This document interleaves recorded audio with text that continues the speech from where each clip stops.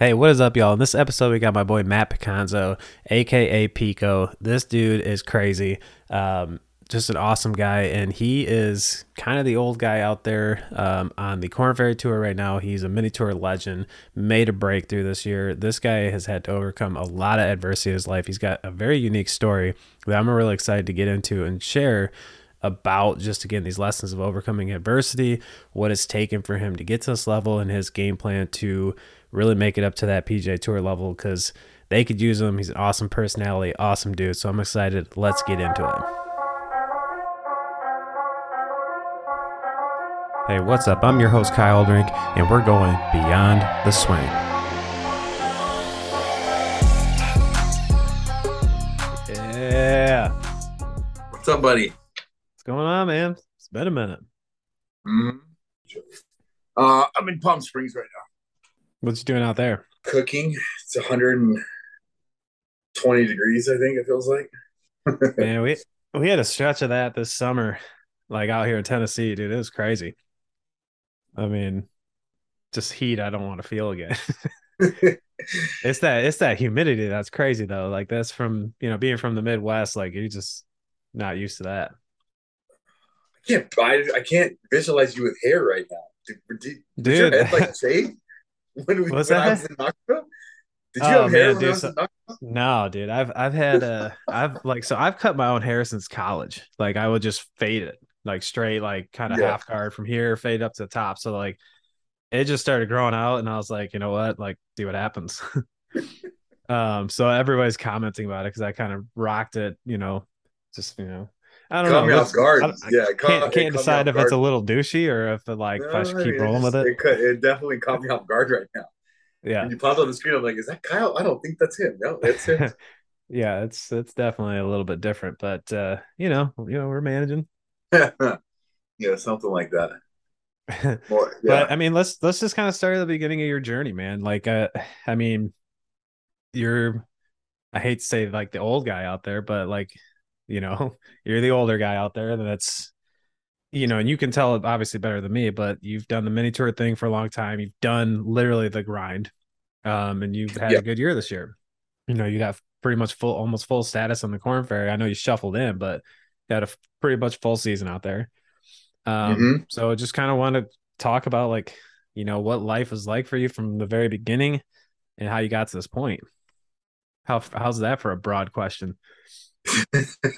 Yeah, that's oh man, where to start?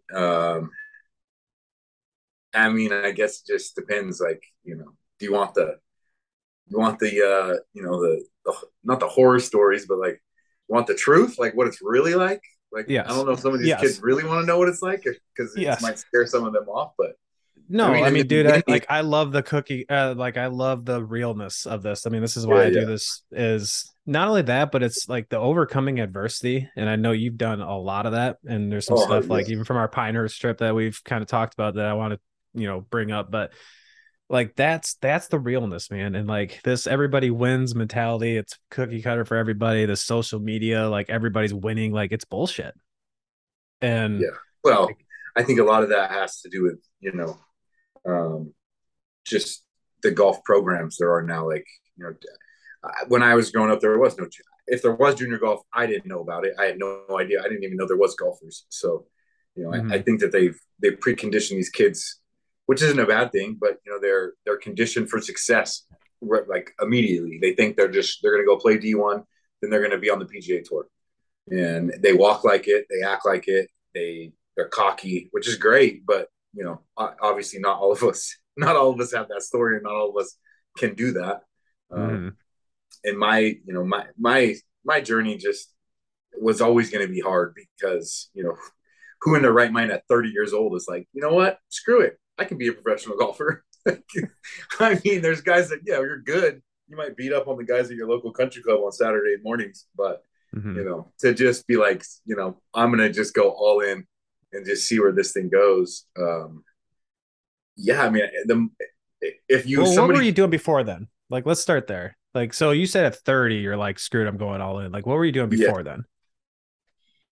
I mean, early 20s, I was just being a kid. I was having fun. And I worked either like, you know, bar or restaurant kind of jobs so I could work at night and I sleep all day. Um, I was really into the gym, so I mean, I was very into, I was into being cool. I was a cool guy, and I Still hadn't are. really, yeah, I'm a cool old guy now, but I hadn't really, I hadn't really even gave golf a thought since I was, I think pretty much the height of it was, I think I was 22 when I like kind of just stopped when I walked away from it. And that's when I lost my godfather. Mm. It was just a weird time in my life. I kind of just gave up on, any motivation or anything that I had at the time, which was good because I kind of needed to go on that next, phase of my life, which led me back to this and back to, some structure and it helped me, put a lot of other things in perspective. But I was about 26 when I started playing a little bit again, and I found this little golf academy down in Southern California, and I was like, I'm going to go to this, check this thing out. Let's see, let's get out of Bakersfield. Bakersfield's bad for me right now. There's nothing here. I just keep getting stuck in bad routines, bad habits. So I just left. I mean, I moved to San Diego. I didn't even have a place to live yet. I literally showed up, rented a hotel for like a week, started going to this golf academy and just figured I'd meet a guy there and we'd room together. I got on Craig and I happened to get on Craigslist and I found this apartment in Carlsbad and I started renting that. Um, and then I ended up finding like a condo or something more permanent after that. But it kind of was just really spur of the moment. And I had no idea what I was getting into because all I knew is I wanted to get back into golf. I had no route. I wasn't a college player. I didn't play any amateur golf. Like I had no, it just seemed like this was what I needed to do right now. And then if all else failed, at least I'd get some little rink-a-dink degree out of it, and I could go into golf management or be a head pro or something like that. But very quickly at this academy, everybody figured out like, man, holy crap! Like, why are you here? Like, I was beating. I mean, they'd have these little tournaments like during the week, or they'd have like a match play thing, and I would beat everybody by 15 shots, and I'd win the match play. I wouldn't even get half the time. The matches wouldn't even get to like the 14th hole or the 15th hole. Mm-hmm. So all the guys there were like, man, like what, like, why are you here? And I'm like, well, this is a golf school, right? You're supposed to be, they're like, yeah, for teachers and like managers. So, that kind of gave me like, okay, well, I guess I still got it. Like, I'm still pretty good. And I was practicing so much because they gave us like unlimited range cards to, a couple of the ranges in Carlsbad. So, I mean, I took full advantage of those range cards. Like those guys probably got so tired of seeing me because I was walking in there every week. Hey, can you reload this? Can you reload this? And then when I finished the academy, I took a job as an assistant pro at the Crossings, which was a golf course in Carlsbad. And that's where I kind of like met, my first like mentor or the first real golf coach I ever had. And his name was Steve Vaughn. And Steve, he just immediately, kind of saw something and took me under his, and then basically if I wasn't in the shop like working, I was on the range with him, and he was just he never once asked me for a penny, and I tried to pay him too at times, and he was like, just keep doing what you're doing, I'll help you when I can, and let's see where this goes. And by the time I was 30, I told him like, hey, I don't know how to do this, like, but I'm gonna turn pro, whatever that means. Or like, I'm gonna start playing.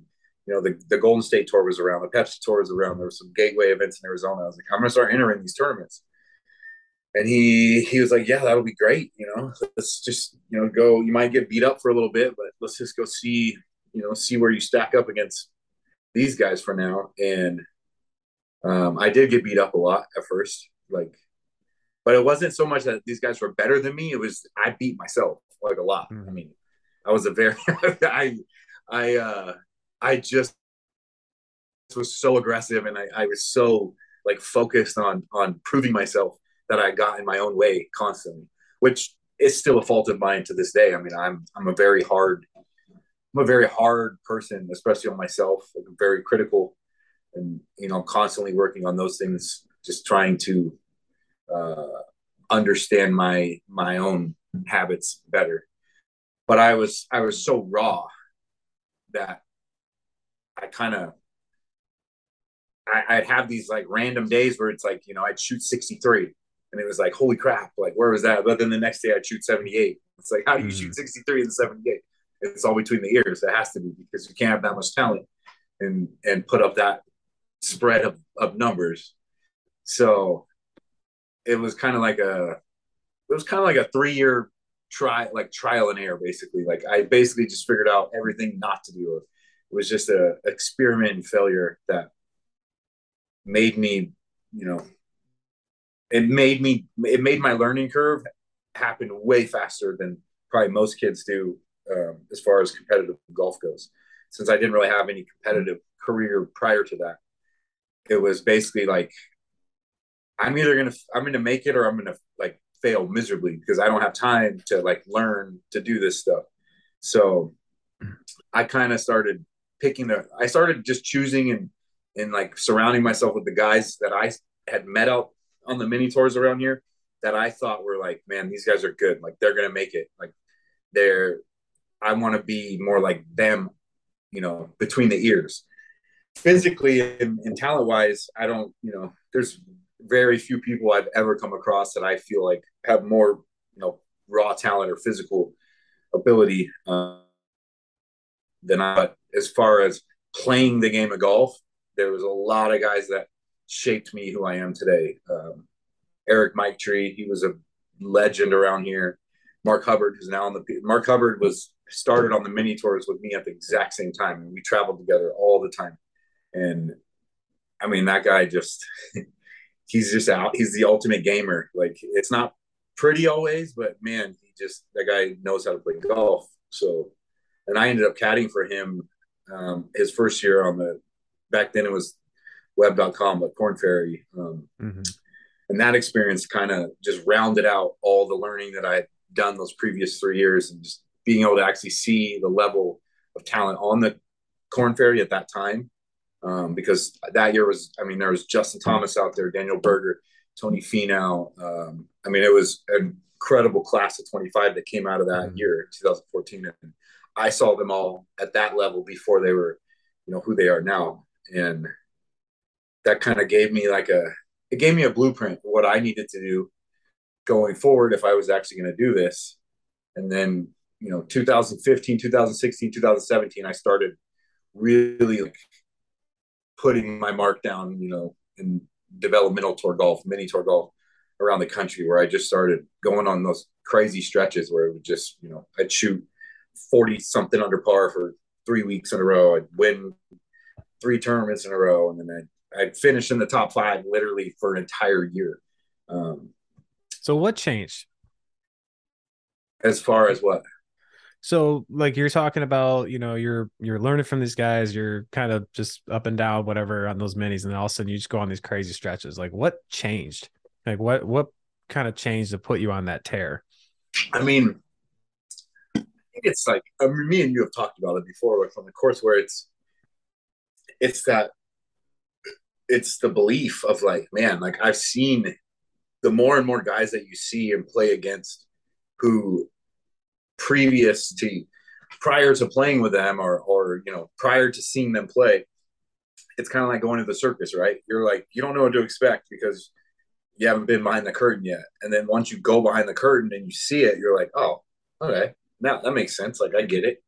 Mm-hmm. And for me, it was just the more and more I played, and the more I like spread you know, my, the more I broadened my horizon. Like the more I got out of my comfort zone, like travel, like, okay, he's really good, but he's only good in Southern California on POA. And then I'd go to Arizona. Okay, he's good on Bermuda. Then I go to the Midwest. Okay, he's good on Bent. Like the more I traveled and realized that I competed pretty much anywhere I went, I got more and more of that belief system that was like, man, there's lots of guys that are better than me at golf, but they are never going to be better than me at you know at the intangible things, like just being able to just, you know, thump it, hit the center of the club face over and over and over again. And Mm-hmm. those are the things that I do really well. So if I can learn what they do, but they can't learn what I can do, then I'll be able to beat them all the time. And that's what I used to tell myself. Like, they can't do what I can do, but I can do what they can do. It's hard, but I mean, I just have to practice. Like, I just have to be smarter. I have to pick my holes to be aggressive and you know, be conservatively aggressive the rest of the time. But they can't do what I can do. So the better and better I get, they're not going to be able to beat me. And that's kind of just the mindset that I had, you know, through from 2015. I mean, till now. I mean, this year was a hard year for me because it was very humbling. I mean, I had to. I felt like I was back in 2013, 2014. I was like, man, Mm-hmm. I'm just getting my, you know, getting my shit kicked in just every week. But most of it's self inflicted, where it's like I'm right back in that phase where I'm like so frustrated, but I know what the problem is, and it's just about I have to change the blueprint. I had a blueprint. Now I got to change a little bit. Things have to. I'm a lot older. My body's older. For me to stay physically, um, you know, like where I want to be, I can't do the things that I used to do because I'm older. So it was a good year as far as like learning. Okay, I know what to do out there. I know how to succeed out there now. Now it's just a matter of being a lot smarter. You know, not playing 10 weeks in a row. Like that was a horrible thing for me to do. You know, Mm-hmm. trying to and picking like, you know, picking the courses that don't suit your eye. Like perfect. That's a good work, like rest week. Go home and get some work in. Like take a week off. The course doesn't suit me very well anyway, and then that way you're fresh for the courses that do suit you, rather than just Mm-hmm. going into every single week exhausted and just hoping that maybe this is the week. Like I find it, and it'll click, and it just never really did. You But that's remember? the main difference. Like you said, was like yeah, it was just that's what clicked in my head when I started winning all the time was I'm getting better at what they do, but they're not going to get much better at what I do because they're limited. A lot of them they weren't athletes. They're very good golfers, but they didn't play every other sport growing up. And I think the biggest thing with playing every sport when you're a kid is that it develops an athleticism in your body that is will last you forever. It's just it it just develops, you know, reactions, like muscle groups that you can't really develop them when you're older. Like a lot of these guys start to work out once they hit the PGA Tour. I mean, Justin Thomas, Jason Day, they're good athletes, but you know they're trying to do things that I was doing from the age of 6 until I was 22, which are the years you want to be doing those things. That's when your body's actually growing, so it can Mm-hmm. grow together. Where if you start doing it now, you're putting a lot of strain, tendons, and groups of muscles that you're basically pushing them to a limit, and sooner or later that limit's going to break. Yeah. So that brings up kind of one thing I wanted to talk to you about is when we were at Pinehurst, I kind of looked at you, you just had this vibe. I was like, you had to have been a fighter. And I originally thought boxer, but the next thing I know, you're showing me all these crazy takedown moves and stuff. So you have a past of that. And I think that's for people who do it, I think it's really, really powerful and probably a lot to do with, that self-belief. But, can we talk about your training and your background in that? Yeah, I mean, I think that's just a lot of like discipline and I think for me, it was a way uh for me to let out my aggression without, you know, without getting in too much trouble. Um and I wish I would have stuck with it. I wish I would have just kept, I wish I would have done it my whole life. But like I said, I mean, once I hit those early 20s, it just kind of just, I didn't really have any motivation for anything.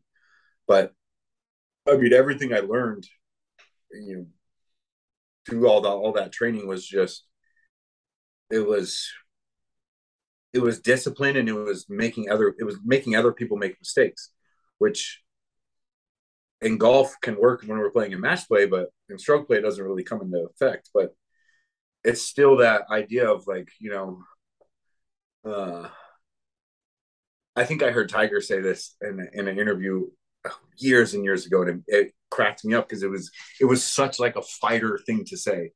And he was like, "Well, I'm gonna pound it down the fairway, and I'm gonna hit every single green, and you know, that's what I do. And I don't care what my playing partners think, and I don't care what anybody else out here thinks. If you don't like it, he said, what did he say? He's like, if you don't like it, it's your effing problem. I'm pretty sure that's what he said. And I was just laughing because I'm going, man, that's exactly how I think. Like, that's literally how I think. Like, this is what I'm going to Mhm. do. I don't care if what you think or what it makes you feel. Like, if it makes you feel this way, that's your problem. Like, the best offense is a good defense. And uh, that's a way to have a good defense without but you're not even like on defense. Basically, like it's being offensive with defense. So it's kind of that. I mean, that's the same thing with fighting, right? It's like if somebody comes at me, I'm going to use their own body weight. I'm going to use their own movements, and I don't even have to do anything. So it's like it's that kind of mentality, that philosophy. Yeah. This show is brought to you by Mental Golf Type. And if you haven't heard of Mental Golf Type yet, then you need to go to mentalgolftype.com and check this out because this is an incredible, powerful mental game and performance system that you can implement very easily because it is tailored to how you are mentally wired. So some of the questions you might have had along the way of why can I perform great on practice? Why do I hit it great on the range? And I go on the course and it's something totally different. Why am I inconsistent? Why can I score so well one day and the next is something totally different? Well, all of those questions have to do with how you are mentally wired, how you are using your mental energy, how you're seeing targets, how you're making decisions. This is all stuff that has to do with your mental golf type, and you could take your free assessment and figure out a lot of things really quick for absolutely free at mentalgolftype.com. So you definitely want to get over there and check that out because I can't even imagine trying to coach players without knowing that information. So again, check out mentalgolftype.com. You won't regret it. Now let's get to that show. What were you trained in? I did Muay Thai, and I did a lot of like Aikido and Taekwondo. Yeah. Because I was gonna say I knew like we were talking a lot about just the like you said the body weight stuff and using people's kind of stuff against them. But I think one thing, and again, you were the one that did that more. I did some light, taekwondo when I was young, but nothing really stuck. But and I wish it would have because fighters may have like such powerful mindsets because there's really not much more what's the way I want to say this? It's not much like harder adversity than like getting into a fight, I would think. So learning to like know you can handle yourself when things come at you. I mean, it's the same as like overcoming any kind of adversity in your life. I mean, I've had a whirlwind of adversity in my life that nobody knows about. But when you come out of that and you know you can handle that and you get in tough situations instead of just wanting to crumble, which is easy to do and you go miss some cuts. And if you're not playing well and you're not playing well on your high school team, whatever it is, like knowing that like I'm just going to get stronger from that. Yeah. I mean, it's not the easiest mentality in the world, but like when you feel those rushes Well, of anxiety and stuff and knowing that look, like I'm gonna come back stronger. yeah. And I mean, a lot of it was I did it a lot like during like spring baseball and when I was like 15 and 16 because not only did both my baseball coach and my parents were like it was so good for me like mentally because I had a lot of aggression. Like I would have outbursts. I would yell at my teammates. It's like I just am such a competitor. Like I have such a I'm You I'm seem like very the type. critical. I'm very critical of other people if they're not up to my expectations, especially when it comes to competing. So it's Mhm. there's been times when I've had people like kick me off their cornhole team or like their beer pong team because they're like, dude, relax, you're too intense. Like, no, I need to just walk away. Like it's just a game. Yeah. So I would do it like, and it was, I didn't want to. Everybody else I was playing baseball with was so like concerned with the weight room, and I liked working out. Obviously we had to, but I was an outfielder. I was a center fielder. I was quick. I was so fast, and I was strong already. I didn't need to like get bigger. So for me, it was like finding another outlet to where I could still train and and lift weights and do things, but like the martial arts stuff just it made me like so much stronger and kept me very fast, very quick. Um, and then just the mental aspects of it, just the discipline of like you can't just attack, like you can't. Sometimes you have to wait and you have to be smart. It's good stuff to learn in the game of golf. No. Mm-hmm. It's good to be aggressive, but sometimes it's I mean, especially on like once you get to PGA Tour level. I mean, even some of the Korn Ferry courses we play, where it's like, man, sometimes the aggressive play is to hit it to 20 feet. Like that is Mhm. the aggressive play, is hit it to 20 feet. Well, But I think there's a big difference between aggressive and just like cautious. So I think when people are like, "Oh, I'm being too aggressive," so they'll play almost like with avoidance strategies. Like I'm gonna play away from yeah, trouble. Versus, like you said, I can be aggressive to hit 20 feet, but I can or still it's make a good it's cut at more it and like rip a at it. like they'll put pins, they'll put pins that are like, okay, whatever your strategy is off the tee, right? So you have like A, B, and C off the tee. If I hit it to A, then I can be aggressive as I want. But if I hit it to B, I got to hit it to 20 feet. And if I hit it to C, now I got to hit it to 30 feet or 40 feet. Mm-hmm. So it's understanding those positions when you get in them instead of like, I hit it to B, but I don't care. Screw it. Give me that. I'm going right. Like, I'm still trying to hit it. I'm going to hit it right here from B, even though I said I would only hit it right here from A. And then you start doing that. And then you get, you make one sloppy bogey. Then you start pressing. Then the next hole you do it again. And then you do it again. And before you know it, you might not have made it that many bad swings, but it was just those bad processes that all of a sudden, you're two or three over through 5 holes when you should be one under. Yeah. I mean, how much do you contribute your game right now to that stuff? Because I mean, I've seen you hit the ball, dude. Like, there's not a lot of people in the world that hit it like that. I mean, and yeah, that's like I said, it's like I'm working on like a new blueprint as far as like what my body will let me do now. And like the days I feel great, yeah, I'm gonna be super aggressive. But the days when I don't feel great, I have to understand like, okay, Matt, let's back off the throttle a little bit. Like you're not gonna hit at 340, you're not gonna hit at 330 today. Like, so that's okay. You're just gonna play golf from back here, like, or you're gonna, So that's kind of like what's happened to me a lot this year. Um, is just kind of like learning my body better. Mm-hmm. Because as much as I feel like I'm 25, I am not. I'm not 25. Dude, I got out of bed this morning and my back hurts so bad just because I like slept a little wrong. Like I can't Yeah. imagine with like I mean I get it, dude. The travel, hotel rooms or wherever you stay. I mean that's a lot of stuff, and that's I think like observers of golf too, like that are around the professional life. That's something that just obviously gets overlooked.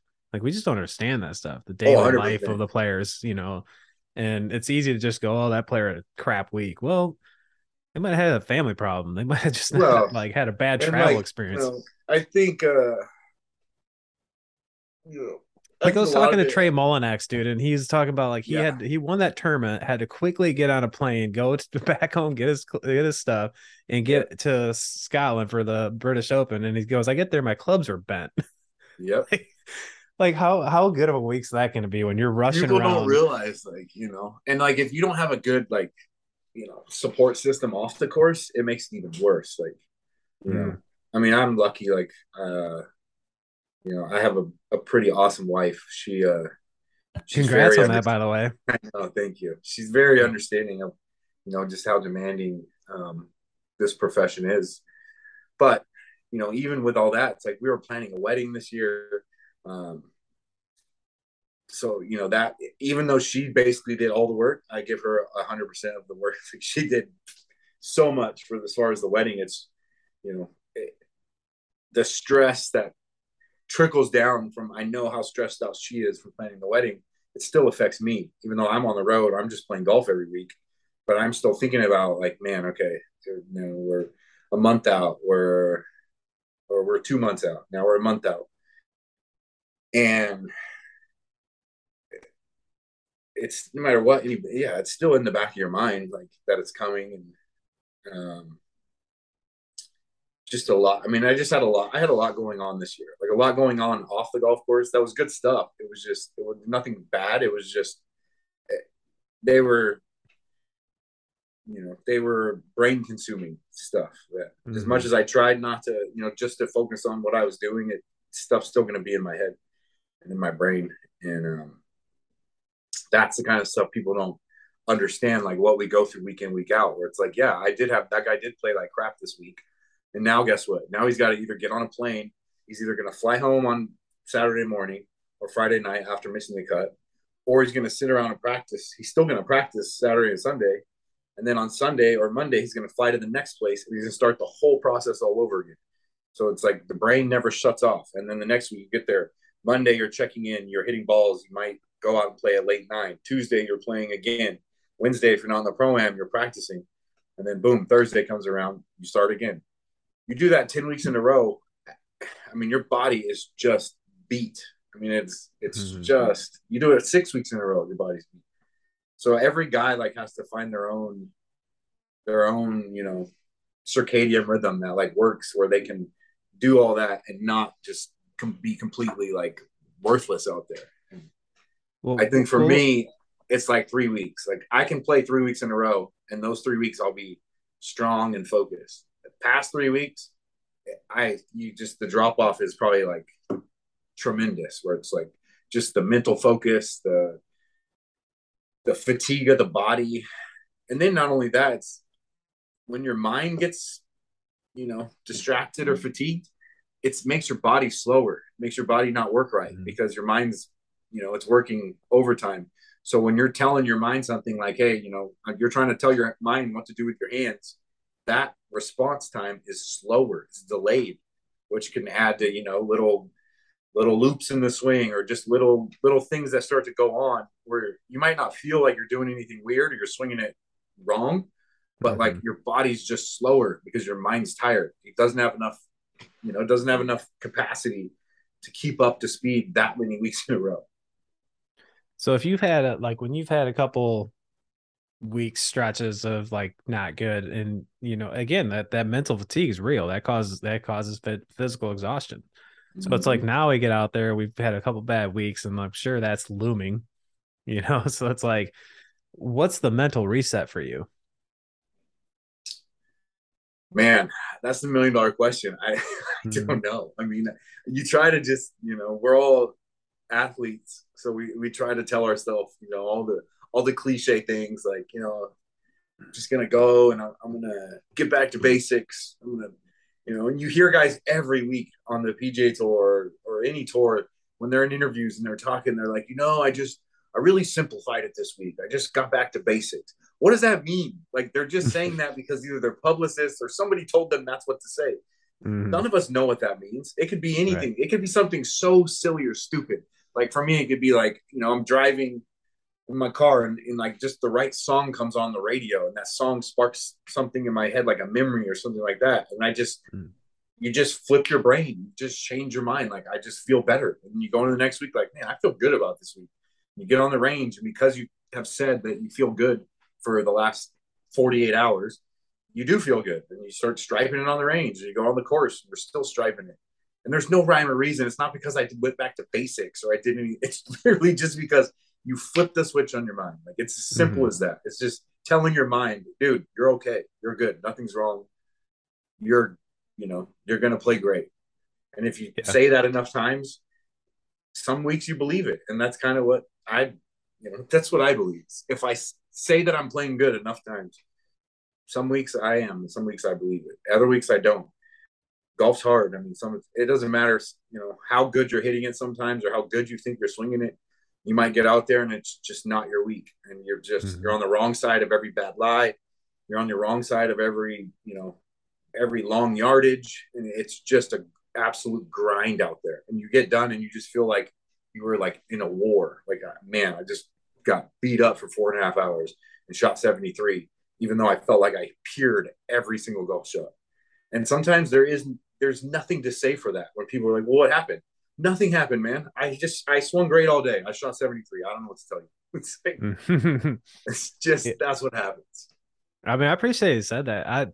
A statement I say a lot is that, I mean, golf is like a fight. I mean, I go back to fighting. I'm Mhm. like, you're going to get hit. Like, Yep. it's not cushy. It's not these No. bogey free rounds that, you might throw a birdie in or whatever. It's like you're going to get punched. It's like how you react to that is important. Yeah. And I dude, like that you said that nobody knows what that means. It's hilarious. Like, I say that about the word commitment a lot. Yep. Like, when someone's like, I was committed to that shot, I was like, what does that mean? Like, that's just some cliche thing because you hit it good. You don't know what that Yeah. So like, means. so what? Like, So the last 32 shots you weren't committed. Like, why you like? What? How are you out here playing competitively if you weren't committed for 32 shots, and then you finally yeah, clear one? Now you're committed. Like, yeah. Like, what does that really mean? I mean, it's like if something is really defined, like I use like Xander Schauffele or Justin Thomas, like with their, little takeaway rehearsals. Okay, if you're committed, like I'm just gonna focus and get my takeaway there and hit it. Like, yeah, that might be there. They might be thinking about some stupid stuff. Okay, that's defined. But when you're just like exactly you said, like, oh, I just was more committed. I'm like, you don't know what that means. no.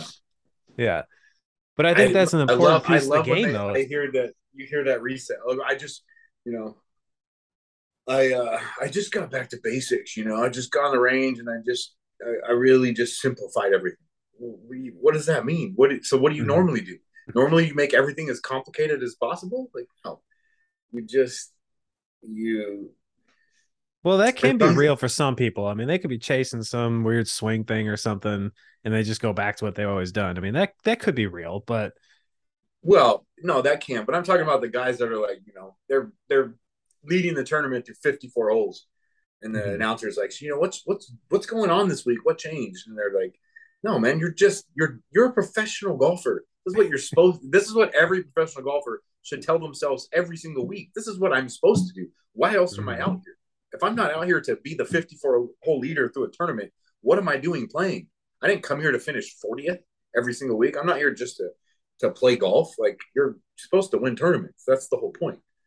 And I would love for one of these guys for once to just. I mean, I hope to God one day I get to be either winning or leading a tournament because that's the first thing I'm gonna say when they go, what are you gonna do tonight? I'm gonna say, I'm gonna freak out because I'm about to win this golf tournament. I don't know what's gonna happen tomorrow, but I'm gonna tell you what, I'm gonna go out there and I'm gonna just absolutely try to swing as hard as I can on the first hole. Because as long as I hit that tee shot somewhere, I'll be good. I don't know. I don't care where it goes. Just go somewhere, be in play, and then I'll be good. Because I have no idea what I'm going to feel like. I can't tell you that right now. It's not tomorrow. I'm not going to give you one of these cliche answers like I'm just going to get some rest, wake up, and I'm gonna do the same thing I've been doing the last 3 days. Well, yeah, everybody says that, but the truth is, nobody knows what it feels like to step on that first tee and hit a tee shot in a professional golf tournament unless you've done it.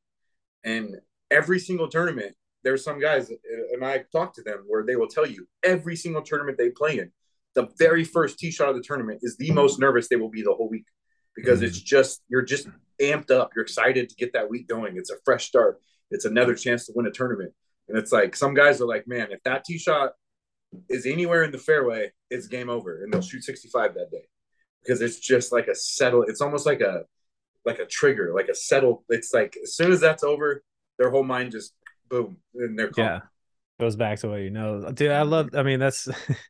I would love to see that press conference, but I mean, it's so real because I hate suppression, dude. Like, I hate when Yeah. somebody's like, I feel nervous. I What don't should I show do? And any oh, it's emotion. another Yeah. round of golf. It's don't Yeah. think about it. You get these answers, and now somebody's thinking about it. They're like, well, I shouldn't be thinking about it, and they get more nervous. But Mm-hmm. I heard this from third parties, so I don't know if this is 100% factual, but like Sean Foley, when he was working with Justin Rose was going in the final group in the lead in one of the majors, and Foley told him that he's like, look, I'm not going to tell you that BS. Like, it's just another term. It's like, you're in the lead of a major, Yep. embrace it. And I was like, I got respect for that, like, big time. 100%. Yeah. Like yeah, enjoy that. Be like, man, hell yeah, I'm nervous. I should be nervous, but Yeah, it's you're a good nervous because you're nervous. there. That's a good I'm nervous. excited Absolutely. to be. Yeah, I care. If you're not nervous, these guys are like, yeah, I sit there. I just show no emotion. I try not to show any emotion. They're so boring to watch. Like nobody wants to watch that. And nobody Yeah. wants to hear that. Like we want to hear that we're nervous, we're excited. Like, I want to see the dude ripping his shirt off. Who was that? oh Hatton? god, Is that what that was? Tyrell Hatton, wasn't it? was it Tyrell? I Or are don't you talking know. about the at the Phoenix Open? Yeah. Then No, that was Harry Higgs and Joel Dahmen. Higgs, that's who Yeah, it was. Higgs, yes. yeah, like that's why people love Harry. Harry will he's just full animation all the time. Yeah, gotcha. And the same thing Um, with you know, what's his name?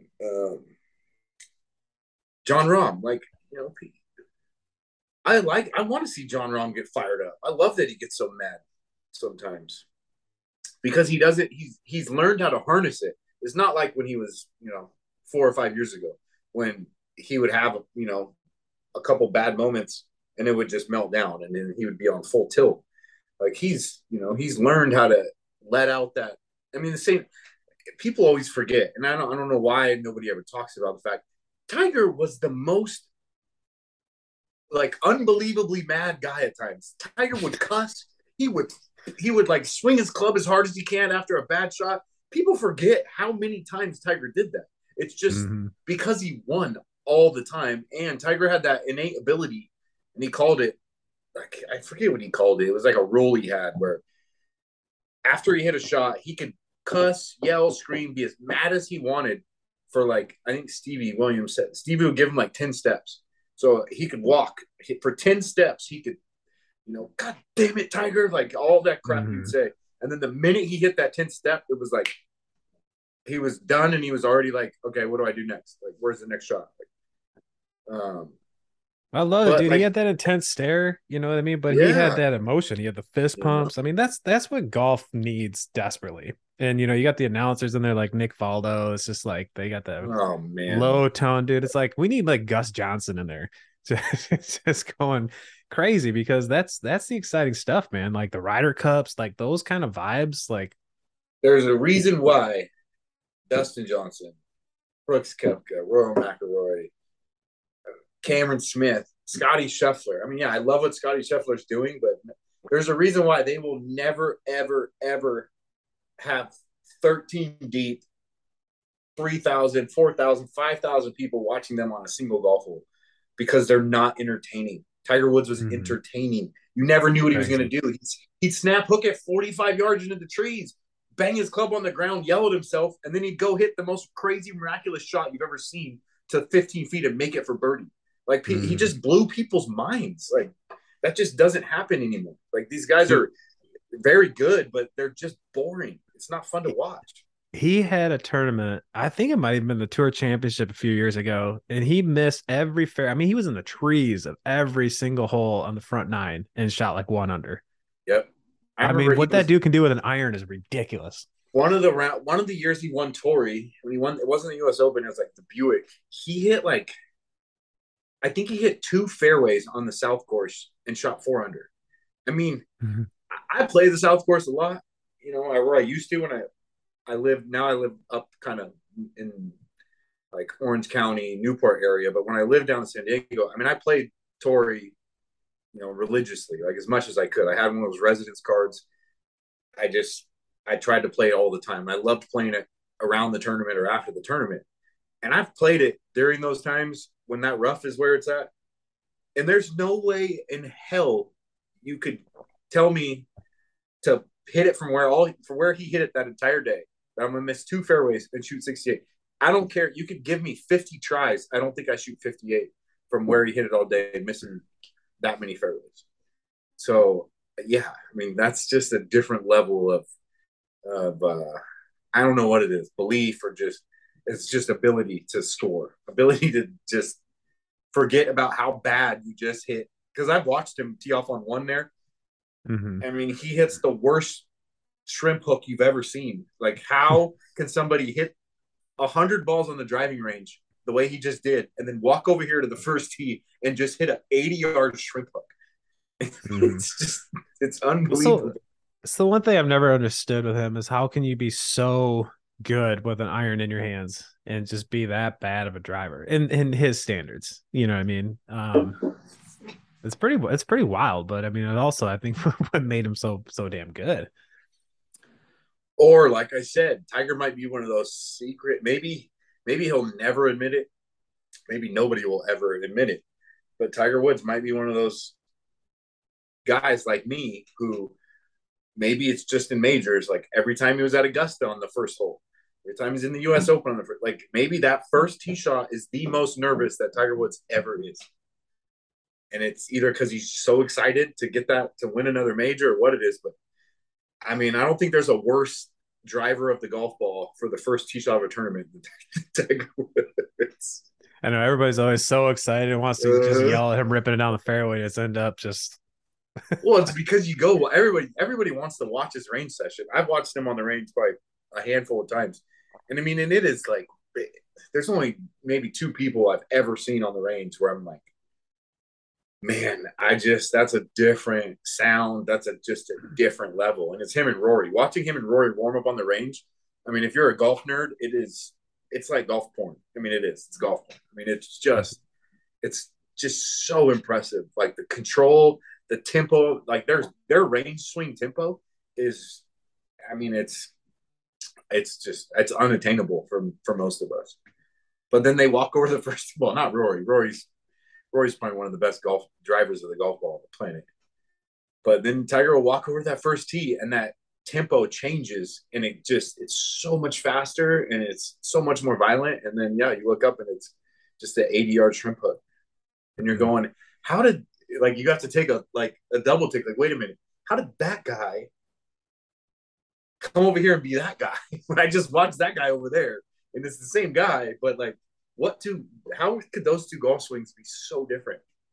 And the only thing I can think of from just my own experience as a competitor is I don't care what anybody says. Inside his head on that first tee shot, he's either like, let's just get this thing going, get it going forward. I don't care. But maybe that's the most nervous he ever is throughout any round of golf.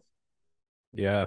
Well, that's what I mean. Most golfers deal with. That's the age-old question, right? The range to the first tee is why is that different? I mean, Yeah. there's definitely a lot less emotion and a lot less stress. That's for sure. You know, Oh, especially with him. I mean, the you know, driving I range, mean, dude, the everybody's guy's standing 15 deep. around. Yeah, Yeah. everybody's standing around the range talking. You're talking to your caddy. You might be talking to the next guy's caddy. You're just, your brain's not it's not focused on anything. It's just your brain's pretty much out of the way. You're just yeah. So Which is speaking probably of why that, like now going back into you, like, what's your blueprint to get on that level? Like, what's your plan to get to that tee box of the Augusta? um yeah, I don't I think it's it's 100% my own responsibility. It's just how I wake up in the morning. Like I have to be very aware of like my mood and my attitude from the minute I wake up because it just sets the whole tone. Like, and I'm by no means a morning person. I'm probably one of the grumpiest people in the morning that there is. So it's hard for me because like I have to be like, I have to like, I have to very, very like I have to be very aware of when I wake up. Like, all right, let's have some coffee, watch a little TV, let's relax, let's just let's get loose, let's get relaxed, and it's kind of stay distracted or detached, I guess, from the rest of the day. Then I get to the course, kind of the same thing. Like if I'm tight or like most of this year, I would say most of the first the first couple sessions of the week, um, I'm a lot more excited than come Thursday, Friday, where I'm like, man, my body hurts, everything's tight. Like I just know I'm gonna hit it crappy, and it's just that switch in the mindset of like, I went from like being excited on Monday, like, all right, another week, like let's go, another opportunity, and then by Thursday, I'm like, I've hit so crappy the last 2 days that I'm like, I just get, I just get in my own way where it's like I don't even allow myself to get out of it because I'm just already like, well, I'm gonna hit it crappy, so better be ready to grind, or I'm just gonna have to go find it. And I got so tired of saying that, like I just gotta go find it, gotta go find it, Mm-hmm. gotta go find it. So I think this year is just I have to do a lot of personal work on just controlling my own attitude, my own thoughts, like not letting my thoughts go to those, I'm hitting it crappy. No, you're not. You're 40 years old, dude. Give yourself a break. You're swinging it great. You just need to rest, or you just relax a little bit. Like, Mm-hmm. so it's like, it's switching the vocabulary. Like, instead of, saying I'm doing this bad, no, I'm doing this really good. I need to do this better. Instead of Mm-hmm. saying I'm doing this one thing bad, it's no, I'm driving it great. I just need to hit my wedges better, which doesn't really put any negative connotation on what I'm doing. It's just saying I'm doing one thing really good. I just need to work harder on this, instead of saying, I'm doing this bad. I mean, So I it's think, really important, man. Like, really important. Like, different yeah. that shit because it's so easy to be critical. Like, have you Yeah. ever heard the example of the good wolf and bad wolf, or the good Oh, wolf and yeah. evil wolf? And just so anybody listening, I'll give a quick rundown. So the good wolf, evil wolf is like it's kind of a trick to, like, these two wolves are following you. You have a good wolf that's there to protect you. You have an evil wolf that's there to kill you, and your thoughts are food for these wolves. Every Mm-hmm. negative thought is essentially feeding the evil wolf that's there to kill Yeah. you, and every good thought is there feeding the good wolf that's there to protect you and build you up. So when you Yep. think about that, and every time you catch yourself with a negative thought, you're just feeding that evil wolf. Well, when it's not until you're truly aware of that. So I had a young high school player out on the course the other day. Good little player. I just met him, just started working with him, and I was like, I just want to see where your game's at. So we go play, and he's hitting shots and he's doing fine. First couple holes, I mean, fairway green, had a birdie, then a par or something like that. He's cruising. I'm like, all right, looks good. And then he missed a shot, and then, like, all of a sudden, first thing was, oh, I thinned that a little. And then the next shot was like, a little off the toe.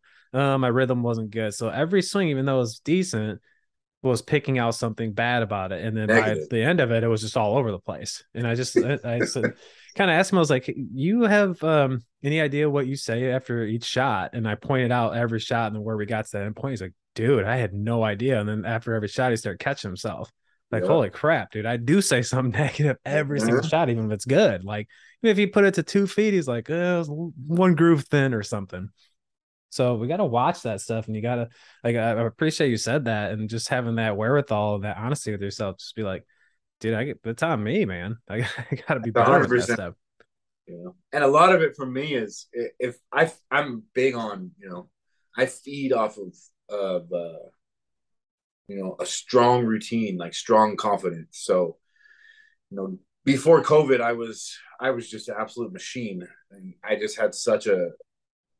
had such a work ethic that matched a routine that was just, it's just been so hard for me to get back to it. And like I said, it's completely on me. Like, I have to be very responsible. So going into this next year, I need to I need to make less excuses, and I need to get back to work. And it's going to be harder. I'm older. So it's going to be one of those situations where, I need to work smarter, not harder.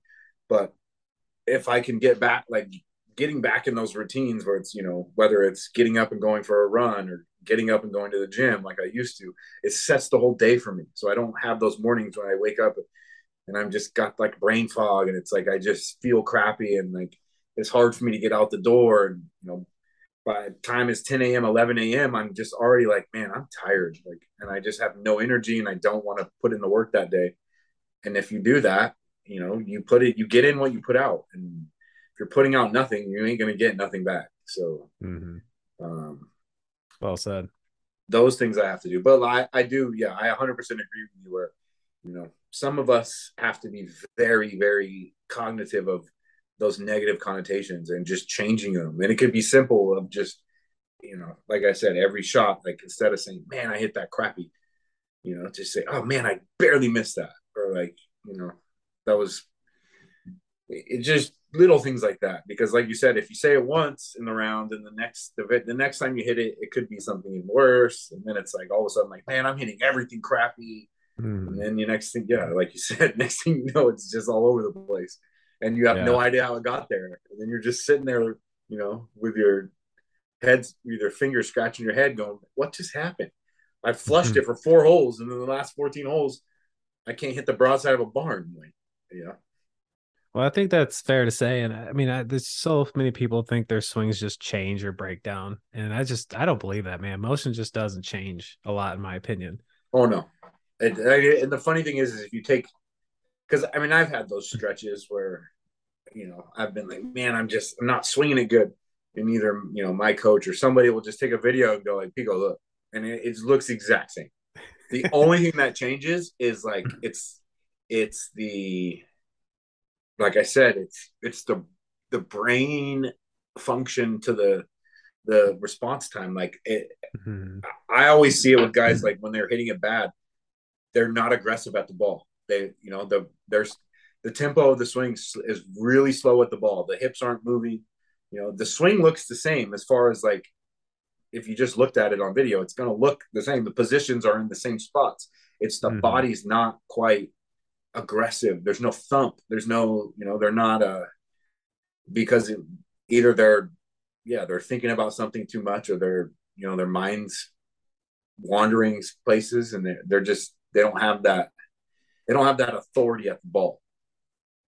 Yeah, I mean, it's important to control how you think and what you're thinking for sure, and having that defined, like what works for you. It's not the same for everybody. Um, One last thing, man, then I'll let you go. I appreciate you coming on for sure. Do you just have a story about overcoming adversity, something you're really proud of that's worth sharing? Oh man. I mean, I don't know where to start. I feel like my whole life's been adversity as far as my my golf life. Yeah, I mean, I would say probably the most adversity I ever dealt with was um, the end of 2018. Uh, I think I only missed two cuts on the Canadian tour that whole season, but I finished 35th to 45th every single event because I just I don't know. It's like I wanted it. I just tried to, I tried too hard on the weekends.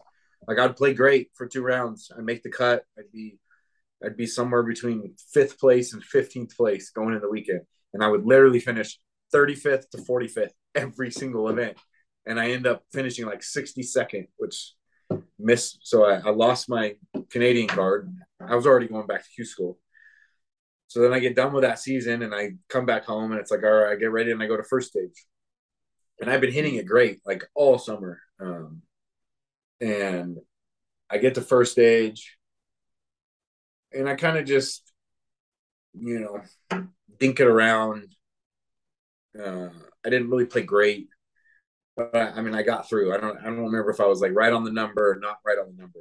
And then I go to second stage and I've had like a month off between first stage and second stage. And I'm cruising through like my warm ups, my practice rounds. I feel great. I'm at Bear Creek. It's great. I play, I play phenomenal tee to green for 72 holes. I mean, I probably hit almost 88% of the greens for 4 rounds out there that week. I mean, I hit it as good as I could hit it, and I putted as bad as I could putt it. So I putted the ball more times than I hit it for 72 holes. Uh, I'm on the last hole. Even with all that, I mean, I don't think I had a single round under 35 putts, and I was even par on the 18th green on the 72nd hole. So I mean, that's how good I was hitting it. Where it was, I mean, it was. I mean, you couldn't try to miss putts the way I was, I was missing them. And I get to 18, and I mean, I'm still fighting, and I'm even, and I'm thinking that it's going to be one under, like just because I just had that feeling. Sometimes you have that feeling at Q school, like you just feeling what the number is going to be. So I'm thinking it's going to be one under. I had a good tee shot. I hit this gap wedge in there, lands just past the hole, kind of spins a little too much. Like I thought I made it, and then I thought I stuffed it, and then it kept coming on. So it spun a little too much. It left me like about 18 feet. The problem is the whole walk from that gap wedge to the green, I was so angry that the ball spun so much that I was completely, I was out of. I mean, I wasn't even like remotely in that right mindset to like, come on, let's go make this putt. Like, let's go make this putt. Screw this week. Like, You putted as bad as you possibly could, but guess what? You're gonna go make this putt. You're still gonna go to finals. Like you're still going to the Korn Ferry Tour. Like that's how good you are. Instead of saying those things, which now I know, like that's what you should always be telling yourself. I'm walking in the green the whole time, being a little bitch, basically. Like I'm angry. So now I have no chance of making this putt. And what does that lead to? So instead of really focusing and trying to hit the best putt I could to try and make it and get through the second stage, I hit a terrible sloppy putt and I three putt, finished one over, and the effing cut stays at even. That was the lowest moment of my career by far so far, because that was completely my fault, like completely under my control. And it's hard. Sometimes I think about that moment like right now, and it just makes me just want to like, I want to smash this table in half. Like, I can't believe how stupid I was.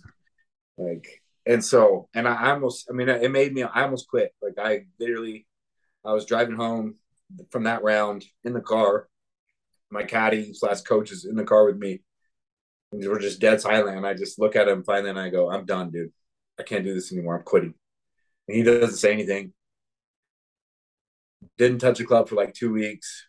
Nobody's talking to me. Like, no, everybody left me alone. 2 weeks go by and I show up to the driving range, you know, at the club that I practice out here where he teaches. And he sees me and I walk up over to them and, he's working with somebody and I just start hitting some balls and he gets done. He comes over and he's like, what's going on?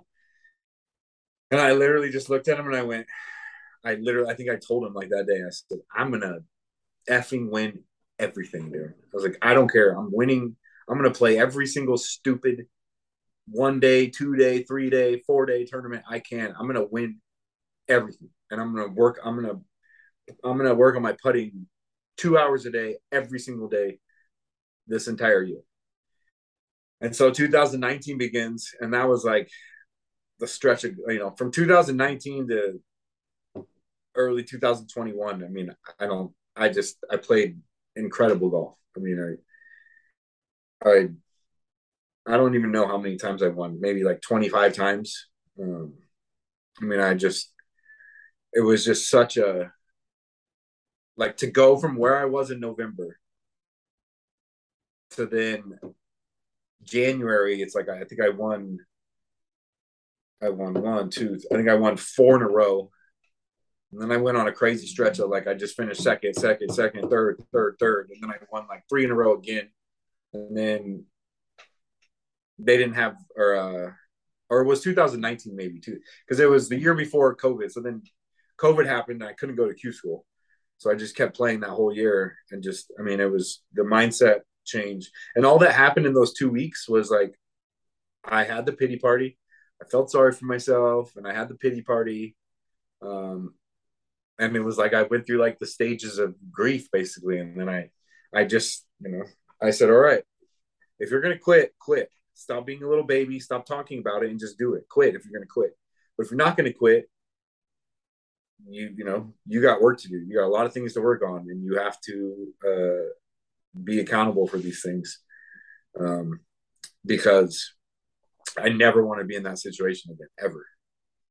And I mean, I did. And then I got to second stage this year and I won the sucker because I just knew I would never let that happen again. And now I got to do it all over. I got to do it all over again, but it's fine because I've done. So my adversity is every single year I have to do this. Like every single year, whether I play great all year or struggle all year, I'm going to Q school. And then when you get to Q school, that is as much adversity as you're ever going to face. And you have to like brainwash yourself that Q school is it's just another tournament. There's nothing else to it. It's just any other tournament. There's 100 guys there that want to beat you, and there's 100 guys there that you want to beat, and you can't like feel, you can't feel like you can just survive. Like if you try to just survive, you're going to end up where I was in that year. It's like, and I did that every year, for 5 years leading up to that, where it's, I don't need to win. I just need to survive. That's just, you're gonna fail if that's your mindset. Awesome story, man. The answer is there though, dude. Like you just literally said it. Like when you put yourself in that mindset, you are a hard dude to beat. Mm-hmm. You know what I mean? So you can, like you said, you can play that pity party and be like, oh, I'm on the road for 10 weeks or Mm-hmm. whatever. Or you can get back to that Pico that's like, you know what, I'm gonna go win everything. I'm gonna win everything, exactly, because like you said, yeah, that guy's very hard to beat. But Very hard to beat. the problem is that the other guy, the only guy that beats the other guy is me. So Evil it's Wolf, like man. either I beat myself or I'm very hard to beat. So, but the point of that is that I'm the one that's 100% in control of that. Nobody else is gonna beat me. If I lose, if I'm playing bad, it's because I'm beating myself. It's not because anybody's beating me. I mean, sometimes it happens. Like there's definitely times when, you know, I mean, I think a week ago or so, right when I got back from Omaha, I kind of found something in Utah. I started, you know, I had like 3 weeks off, during my wedding, and those 3 weeks were kind of really crucial for me because I had kind of a lingering injury that I didn't even know what was going on or how it happened. But at some point throughout the year, I kind of had a slight tear in like one of my rib muscles on my right side, which would make sense why I was for a long stretch in the middle of the year, I was just struggling to like find the impact, find the thump. I was just kind of babying, kind of wiping everything. But those 3 weeks let me like kind of rest a little bit. And obviously, I took my mind away from golf. My wedding was phenomenal. It was so much fun. I mean, I was just completely like in the moment. I had zero distractions about golf or anything. And then it's like, all right, let's get back to work. And then Utah and Omaha, I hit it. I started hitting it far again. I started thumping it again, but I just ran out of time. Like the season was over. I needed incredible. I mean, I needed to basically like win one of those events to keep my card. Mhm.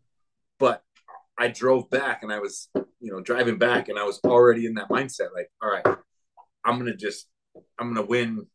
I need to go win something. Like, I need to get back to this winning guy. I need to feel it. And so there was a 2 day Golden Stater that Monday, Tuesday. So I missed a cut in Omaha. I drive from Omaha back to California Saturday to Sunday, which was like 22 hours. And then I go play Temecula Creek, this 2 day Golden Stater, and I shoot 63, 64 and don't make a bogey. I mean, I shot 17 under for 2 rounds, didn't make a bogey, and I lost. So it's like, I didn't lose, I got beat. I mean, Yeah. Yeah, those are it, things you it can was live with right yeah, there. exactly. But I'm gonna hold you accountable, man. If I hear you in this bullshit mode again, I'm gonna just start charging you. probably won't even pay it up, but I'm gonna start sending you bills, man. Every Oh, time I see you I get know. down, because dude, when you're in that mode, man, you're so tough. It's like when I caddy for you in Knoxville. It's like you were cruising. Yep. Once that negative stuff came, Cruising. it all crumbled. It was And so it's like easy. a water, it's like a waterfall. Well, it was like I was, at that time still though, like my emotions were like a house of cards. Like it was just waiting for one to fall. And then it was like, bam, bam, Mhm. bam, bam, bam, bam. And they all just fell. But like I said, I mean, it was a good year. It was a horrible year on the court. I mean, it was a horrible year if you look at scores and just, I missed the crap load with cuts, but it was a very good year as far as understanding myself even better and knowing like, all right, you know, when you get far enough past it and you can look back, just like that year at Q school where it's like, during those 2 weeks, I got enough detached where I could look back and be like, dude, you were a psycho out there. Like, yeah, you were putting bad, but you were still like, I was 1 under, I was 2 under at some point. Like, but I look back and I think about like all the little outbursts or blow ups or like, F this, I can't believe this. And it's like, Mhm. man, you're a psycho. Like you were fine. You should have even never even sniffed, even putting as bad as you could. You should have never even sniffed missing that Q school. But like your Yeah. head just you completely just you quit on yourself. You bailed on yourself. And that's when I just got so mad. Like, man, like I put in way too much work, you know, physically and on everything else. for me to just quit on myself like that. So Mm. that it should be fun this year, because the older I get and every year that gets by me, I get a little better and a little better at that aspect. But I think I'll always be learning. I mean, we're always learning. Yeah, it's the willingness to learn and keep growing that is amazing. But I appreciate you being so open and honest about everything, man. This was a really fun talk. Yeah, always, dude. Yeah, well, it's good seeing you again, man. If you need anything, holler, and I'll be right there. Absolutely, my man. Hey, thank you so much for listening to the end of this episode. I hope you got some incredibly good stuff out of this. It would be awesome if you really find value in this podcast and you drop us a 5-star review, leave a comment. It really helps continue to grow. It helps us get great guests on the show, which essentially is going to bring you some of the best information. That is the journey of Behind the Swing, is to get the absolute best out of these people, players, coaches, fitness people, whoever we can find, that's going to give you great information to help you grow in your golf game. So again, thank you for following us. We'll see you in that next episode.